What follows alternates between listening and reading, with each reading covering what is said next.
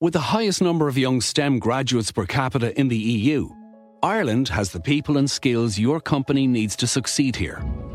IDA Ireland, the National Investment Development Agency, can help you find and nurture the people you need to internationalise and thrive. Our talent is just one of the extraordinary benefits Ireland has to offer. Learn more at idaireland.com. Invest in extraordinary.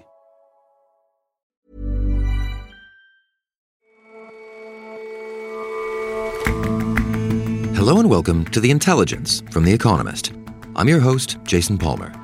Every weekday, we provide a fresh perspective on the events shaping your world. Thailand's recent swings between military coups and leadership by one storied populist family look set to continue in this weekend's election.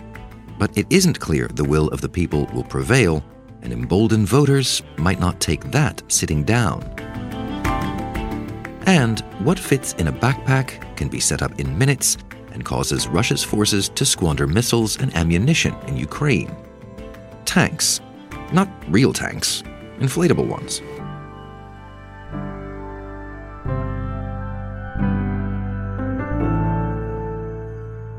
First up, though,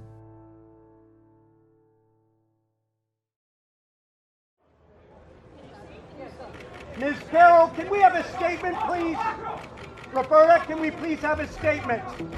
We've been here the whole time. We covered the trial. Just one statement, please. it's the first major legal judgment against former President Donald Trump. E. Jean Carroll, a magazine journalist, had brought a civil case employing a law she helped to bring about against Mr. Trump, accusing him of rape in the 1990s. A jury unanimously agreed yesterday that he was liable for the lesser charge of sexual assault. They also agreed that he defamed Miss Carroll for having called her a liar and worse in bringing the allegations. Mr. Trump continues to fume, to deny, to distract, and through his lawyer, to fight on. Yeah, I think it's an inconsistent verdict, right? And it's something that obviously will be another issue for appeal. But the issue for the appeals were laid really months ago when things like, Donald Trump's... Ms. Carroll's partial victory may yet empower more of Mr. Trump's accusers, and it's going to cost him, at least financially. All told, the jury awarded her about $5 million. Whether his repugnant behavior will cost him politically is, as ever, an open question. This case is a civil case rather than a criminal case, so the standard of proof required is different. However, this is the first big legal judgment against Donald Trump, and that's significant in itself. John Prideaux is our United States editor and co-host of Checks and Balance, our sister show on American politics. He has tried to dismiss the verdict, but there's no escaping the fact that a jury has unanimously found that Donald Trump did something wrong and he's been found liable for it and he's going to have to pay.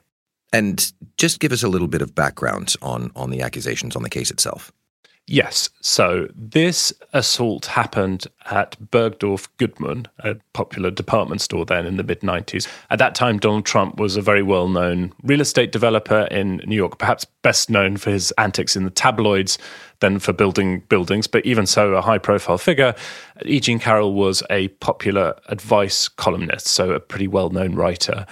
She told a couple of her friends about the assault after it had happened, but she didn't go to the police, and that was something that Donald Trump's defense lawyer pushed on a lot. And E. Jean Carroll said that this incident cast a shadow over the rest of her life. She wrote about it in a memoir, which she published in 2019.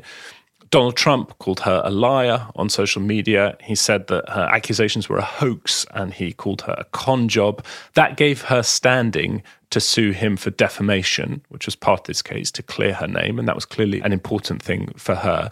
But also, New York now has a law that allows people to bring historic accusations of sexual abuse. Most of these accusations concern cases against institutions like the Catholic Church. But the law has also been used to bring what you might call more classic sort of he said, she said sexual assault allegations of this type. And so that's why E. Jean Carroll was able to bring both a defamation claim and a sexual assault claim for something that happened 25 years ago. And it has to be said that claims of sexual assault, you mentioned this, the he said, she said idea, these are depressingly hard to prove in court. How did this one play out?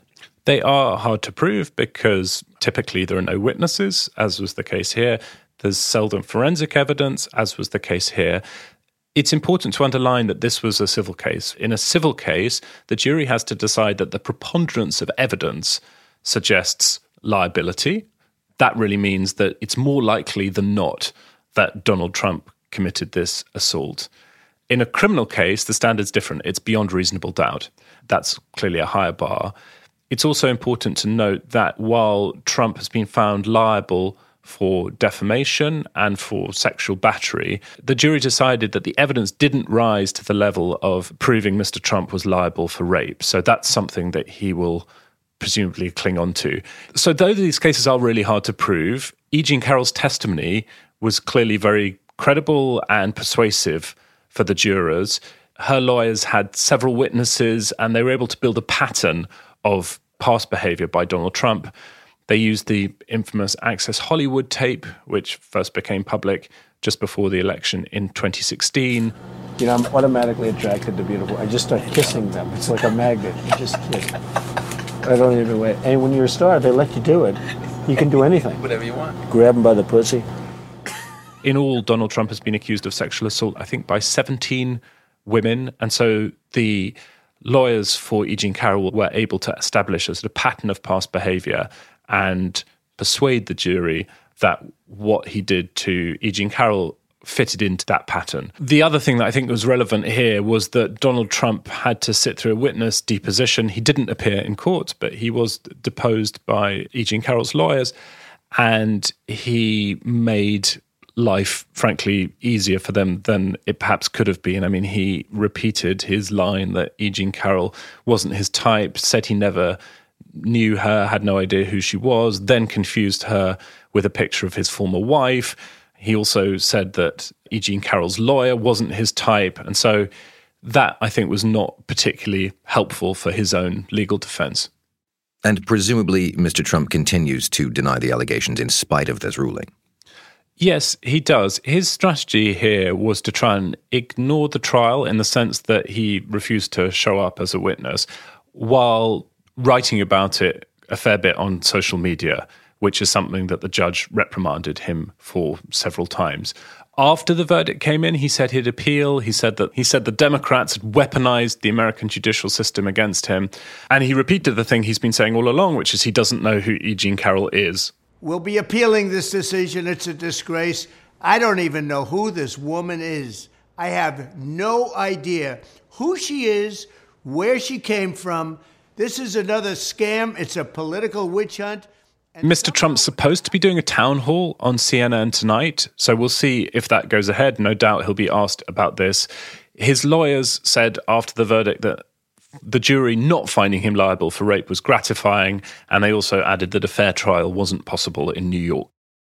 And you said that there are plenty more women, 17, who have alleged that Mr. Trump is engaged in this kind of behavior with them, and that the New York law is open until November for these kinds of cases. Do you think this is the thin end of the wedge here? Will there be more cases of this sort forthcoming?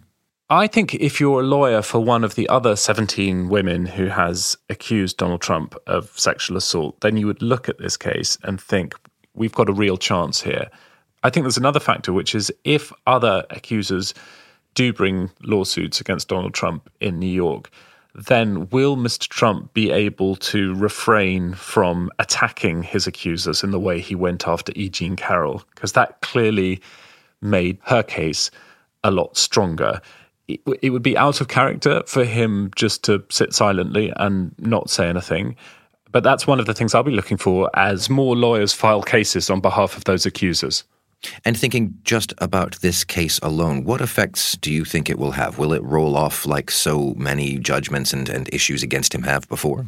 There are several ways to look at that question, Jason. I think the first one is how will it play among Republican primary voters? And the rule there, for as long as Donald Trump has been atop the Republican Party, so for a long time now, has been, of course, that primary voters, Republican primary voters, are remarkably forgiving of him, or perhaps put another way, remarkably willing to disbelieve accusations against him. It cannot be the case that having been found liable for sexual assault would help him in a general election. I don't think this would be decisive in any way, but it's certainly not helpful. That said, a Republican primary is not the same as a general election. Donald Trump currently does look favorite to be the Republican presidential nominee yet again. And the first primary debate, sorry to make your heart sink, is not that far away now. Other Republican candidates have a few options. They can try and say nothing, which has been the approach so far of Mitch McConnell, the Senate Majority Leader. They can defend Donald Trump, which is the full MAGA option, say it's a witch hunt, a false accusation. They can try and obfuscate a bit while defending Mr. Trump, as Mike Pence, Donald Trump's former vice president, did on NBC last night. It's just one more story focusing on my former running mate that I know is a great fascination to members of the national media, but I just don't think it's where the American people are focused. They can criticize Donald Trump without criticizing him explicitly. So Senator John Thune, South Dakota, said that people are going to have to decide if they want to deal with all the drama around Donald Trump, as if the drama doesn't have much to do with him. It's just like sort of he's followed around by bad weather. Or they can take the other option, which is to confront Donald Trump directly. And so far, one of the few candidates who's declared for the presidency to do that is Asa Hutchinson, who's a former governor of Arkansas. And he said that the jury verdict should be treated with seriousness and is another example of the indefensible behavior of Donald Trump. So there are at least 3 or 4 different ways in which people in the Republican Party, people seeking office in the Republican Party, can deal with this accusation. That's going to be the next thing to watch. But as regards cases of sexual assault, this is about as high profile as they come. Do you think there are onward effects from this judgment? I think so, yes. I think it's important to say this isn't all about politics. I think one of the significant barriers to such accusations has always been a fear that men and women making those accusations won't be believed. And the fact that a jury has believed E. Jean Carroll presumably will have a motivating effect for other women in states that have look-back laws of the type that New York has.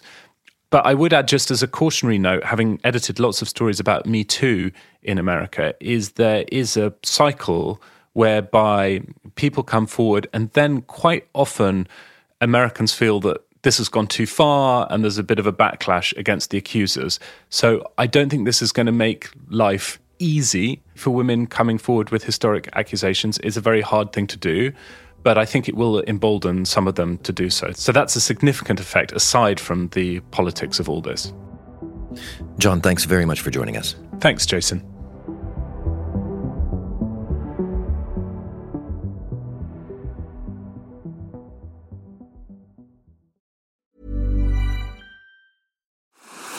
What's next in innovation? That's not the right question. It's where. Puerto Rico is more than just a tropical paradise. It's an innovations paradise, where startups and global players coexist in a vast and vibrant ecosystem, where talent runs deep, highly skilled, and bilingual. Plus, Puerto Rico has the most competitive tax incentives in the U.S. If you believe your business can go anywhere, this is the place to bring it. Find out more at investpr.org/economist.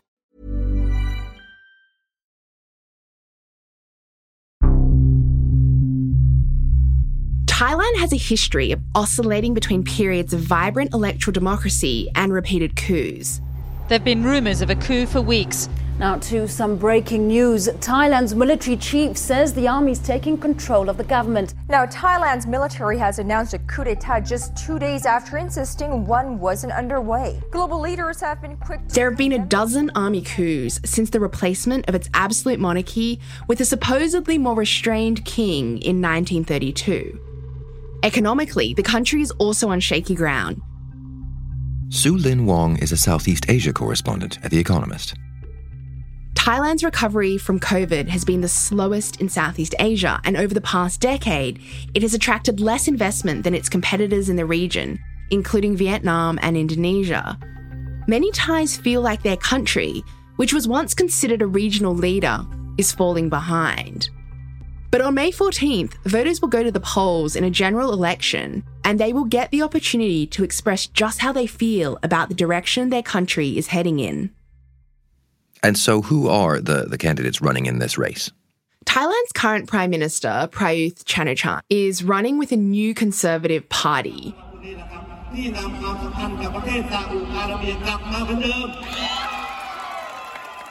Mr. Prayuth seized power in a military coup in 2014, and he promised to make the economy more vibrant, but instead, his leadership has been defined by incompetence and corruption.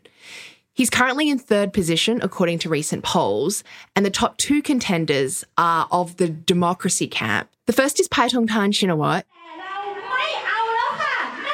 the leader of the main opposition party, Pheu Thai.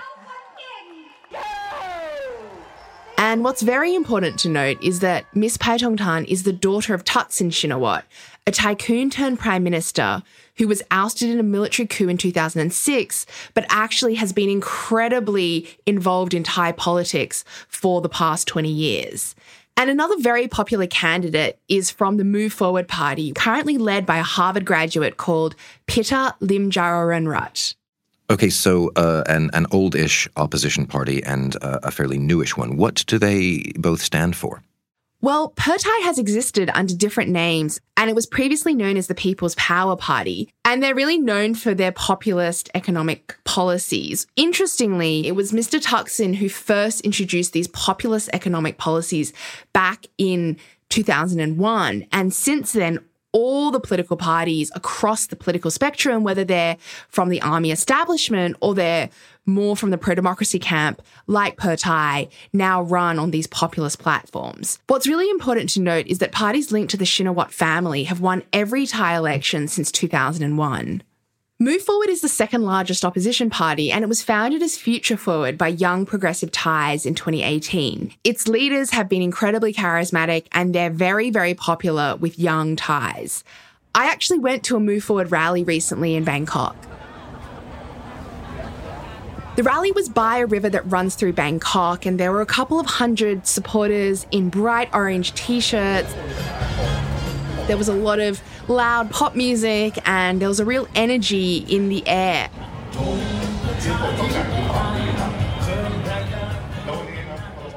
I later interviewed Pitta Limjaroenrat, the leader of Move Forward. He told me all about his party's strategy. In short, is 3 Ds is what we're proposing and what differentiates us from other parties. 3 Ds is as follows. First is to demilitarize Thailand, that's military conscription. Second is demonopolization, that's liquor liberalization. And third D is decentralization, so to make sure that Bangkok is no longer Thailand and Thailand is no longer Bangkok. That sounded a little too rehearsed for me, so I asked him to go into more depth. If you have ever visited Thailand, you will understand that one size does not fit all. You know, if you're in Isan province, it's about land rights, it's about water management, it's about debt management of the farmers. If you're from the northern part of Thailand, what keeps you awake at night is pollution, transboundary haze, also something to do with land rights and deforestation. If you're from down south, usually the most conservative part of Thailand, it's about tourism, after COVID. It's about rubber prices, palm oil prices, and fishery, for example. So, because what's going on nowadays is so fragmented, and the new challenges that come in, it keeps accumulating from the previous challenges, arguably 4 years ago. So now people really want concise answers of how their problems will be resolved.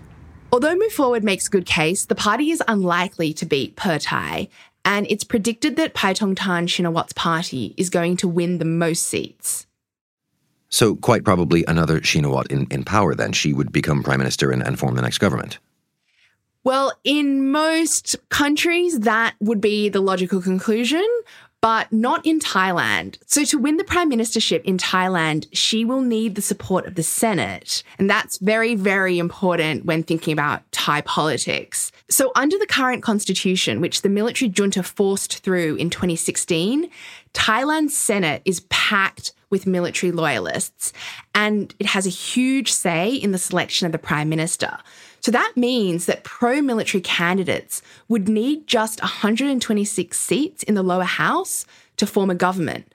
But opposition parties would need nearly 3 times as many seats. To make matters worse, under the current constitution, the country's constitutional court, electoral commission, and anti-corruption commission are brimming with people appointed by and loyal to the military government. So what does that mean then for Thai voters, for the will of the people? It means they may not get the change they want, and Thailand will slip further into democratic decline and be a place where the military and the monarchy control even more of Thai society than they currently do. That having been said, things may get a little heated after the election. The country has a long history of protests, and in 2020 and 2021, thousands of student protesters took to the streets, calling for Mr. Prayut's government to resign and for a reform of the monarchy, which was previously a taboo topic in Thailand, where denigrating the king could lead to a prison sentence of up to 15 years. Then the government retaliated, charging at least 240 people, and that really put a dampener on the protests because there was a lot of fear after that, given how severe the punishments could be. And what's really interesting is that many of the student protesters who took to the streets in 2020 and 2021 have now decided that to make change, it's more effective for them to work in politics. And a lot of them have joined Move Forward. Some of them are running as candidates in the upcoming election. And what is notable is that Move Forward is really advocating for systemic change in Thailand. And it's the only political party that has come out and publicly said that it wants to amend the law that criminalises criticism of the monarchy. But as you've said, the rule by either the military or the monarchy or both is pretty well entrenched. There's a thumb on the scales there. How likely do you think that change is? Unfortunately, I think it's pretty unlikely to happen anytime soon, and rumours are currently swirling that having failed to win the prime ministership twice before, Thai is now in conversation with the establishment over a power-sharing agreement. Now, Thai has come out and denied this, but there's still a lot of speculation in Thailand that this might be how it pans out. This may sit more comfortably with the military and the monarchy, who want a prime minister that does their bidding. The problem is, it may not sit so well with the people of Thailand. Thanks very much for joining us, Sulin. Thanks very much, Jason.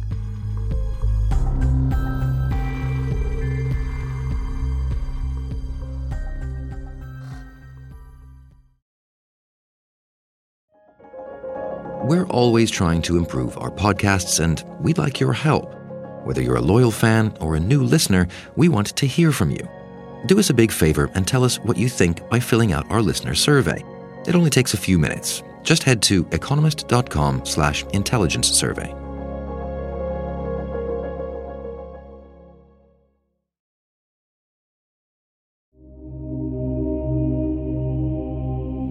Deception in war is as old as war itself. Think of the Greeks' use of the Trojan horse, or Ruperts. They were sackcloth paratroopers dropped to confuse the Germans on D-Day. Deceive your enemy then as now, and you gain a valuable advantage. And as weapons technologies evolve, so too must the cunning tricks. So it shouldn't surprise us that deception is being used in the Ukrainian-Russian war. Wendell Stevenson writes about the war in Ukraine for The Economist. This is a war that's been particularly characterised by the different ways drones are able to be deployed in particular. So the battlefields are increasingly visible to each side. And in this case, dummies and deception have an even greater role to play. So when you say the deception has had to move with the times, what do you mean? Well, the Ukrainians have been fighting this war since 2014, and they've been using rather ad hoc wooden models of sort of nailed together bits of scrap and so forth. But increasingly, they're able to use and design inflatable dummies, inflatable tanks and artillery pieces in the field. And this actually works, does it? Apparently it works quite well. Inflatables are made out of nylons and silks. You can carry them with just one or two people, perhaps in a backpack. You unwrap it, you plug in an electric blower, and in 10 minutes, as one expert said to me, you have a tank. I mean, as an aside here, this does seem to tick a lot of boxes in terms of convenience and so on. How come this wasn't an idea before rather than nailing planks and scrap together? It has been an idea before. When I was talking to the experts who are involved in trying to convince the Ukrainian armed forces to use them more often, they were really excited about the sort of scale by which these could be deployed, instead of just using them as a decoy or a deception in a particular operation, to use them almost in every unit to confuse the enemy. Drones are used all the time, every day, and they were saying dummies should be too. So how are these things actually deployed? What does it look like, well, from the sky? Well, it looks, when you're looking down on them, very lifelike, and it's hard to tell the difference, particularly if they've cleverly been deployed along with, for example, fake tank tracks in a muddy field or alongside other units. I talked to one expert who had been observing the deployment of a dummy in the field, and he said that where they can be most useful is in a sort of coordinated operation. And in this case, what the Ukrainians had done was set up a fake position with dummies by unjamming the drones in this area. They lured them in and were able to essentially create a feint with dummies that helped elsewhere on the battlefield.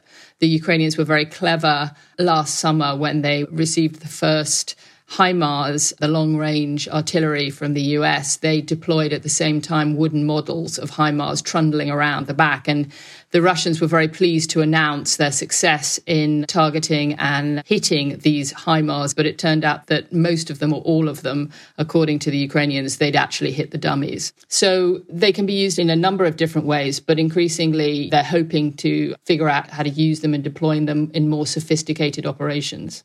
And we've been talking a lot on the show about an expected counteroffensive this spring. Presumably this kind of deception is going to form part of that. Well, everybody's talking about the counteroffensive and everybody's waiting for it. The dummies are particularly effective, I think, or could be, at countering the menace of the Russian Lancet drones, which have been really taking out a lot of the Ukrainian field artillery. But in addition, there's an economic aspect because, an artillery piece, an expensive American howitzer can, for example, can cost, up to $4 million. And at the same time, you're encouraging Russia to expend their shells and ammunition and, in some cases, missiles, which really do cost a lot of money, on something that is fake, that doesn't exist. Wendell, thank you very much for your time. Thank you for having me.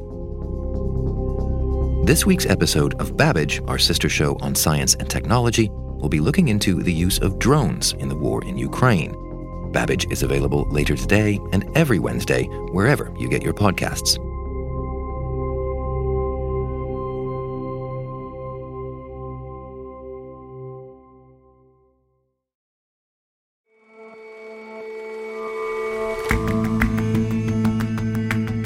That's all for this episode of The Intelligence. If you're not a subscriber to The Economist, you really are missing out.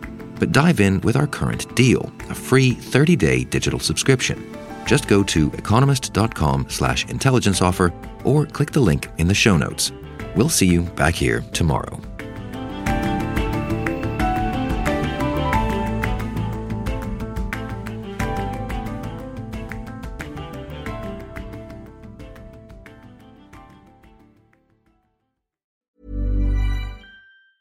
With the highest number of young STEM graduates per capita in the EU, Ireland has the people and skills your company needs to succeed here. IDA Ireland, the National Investment Development Agency, can help you find and nurture the people you need to internationalise and thrive. Our talent is just one of the extraordinary benefits Ireland has to offer. Learn more at idaireland.com. Invest in extraordinary.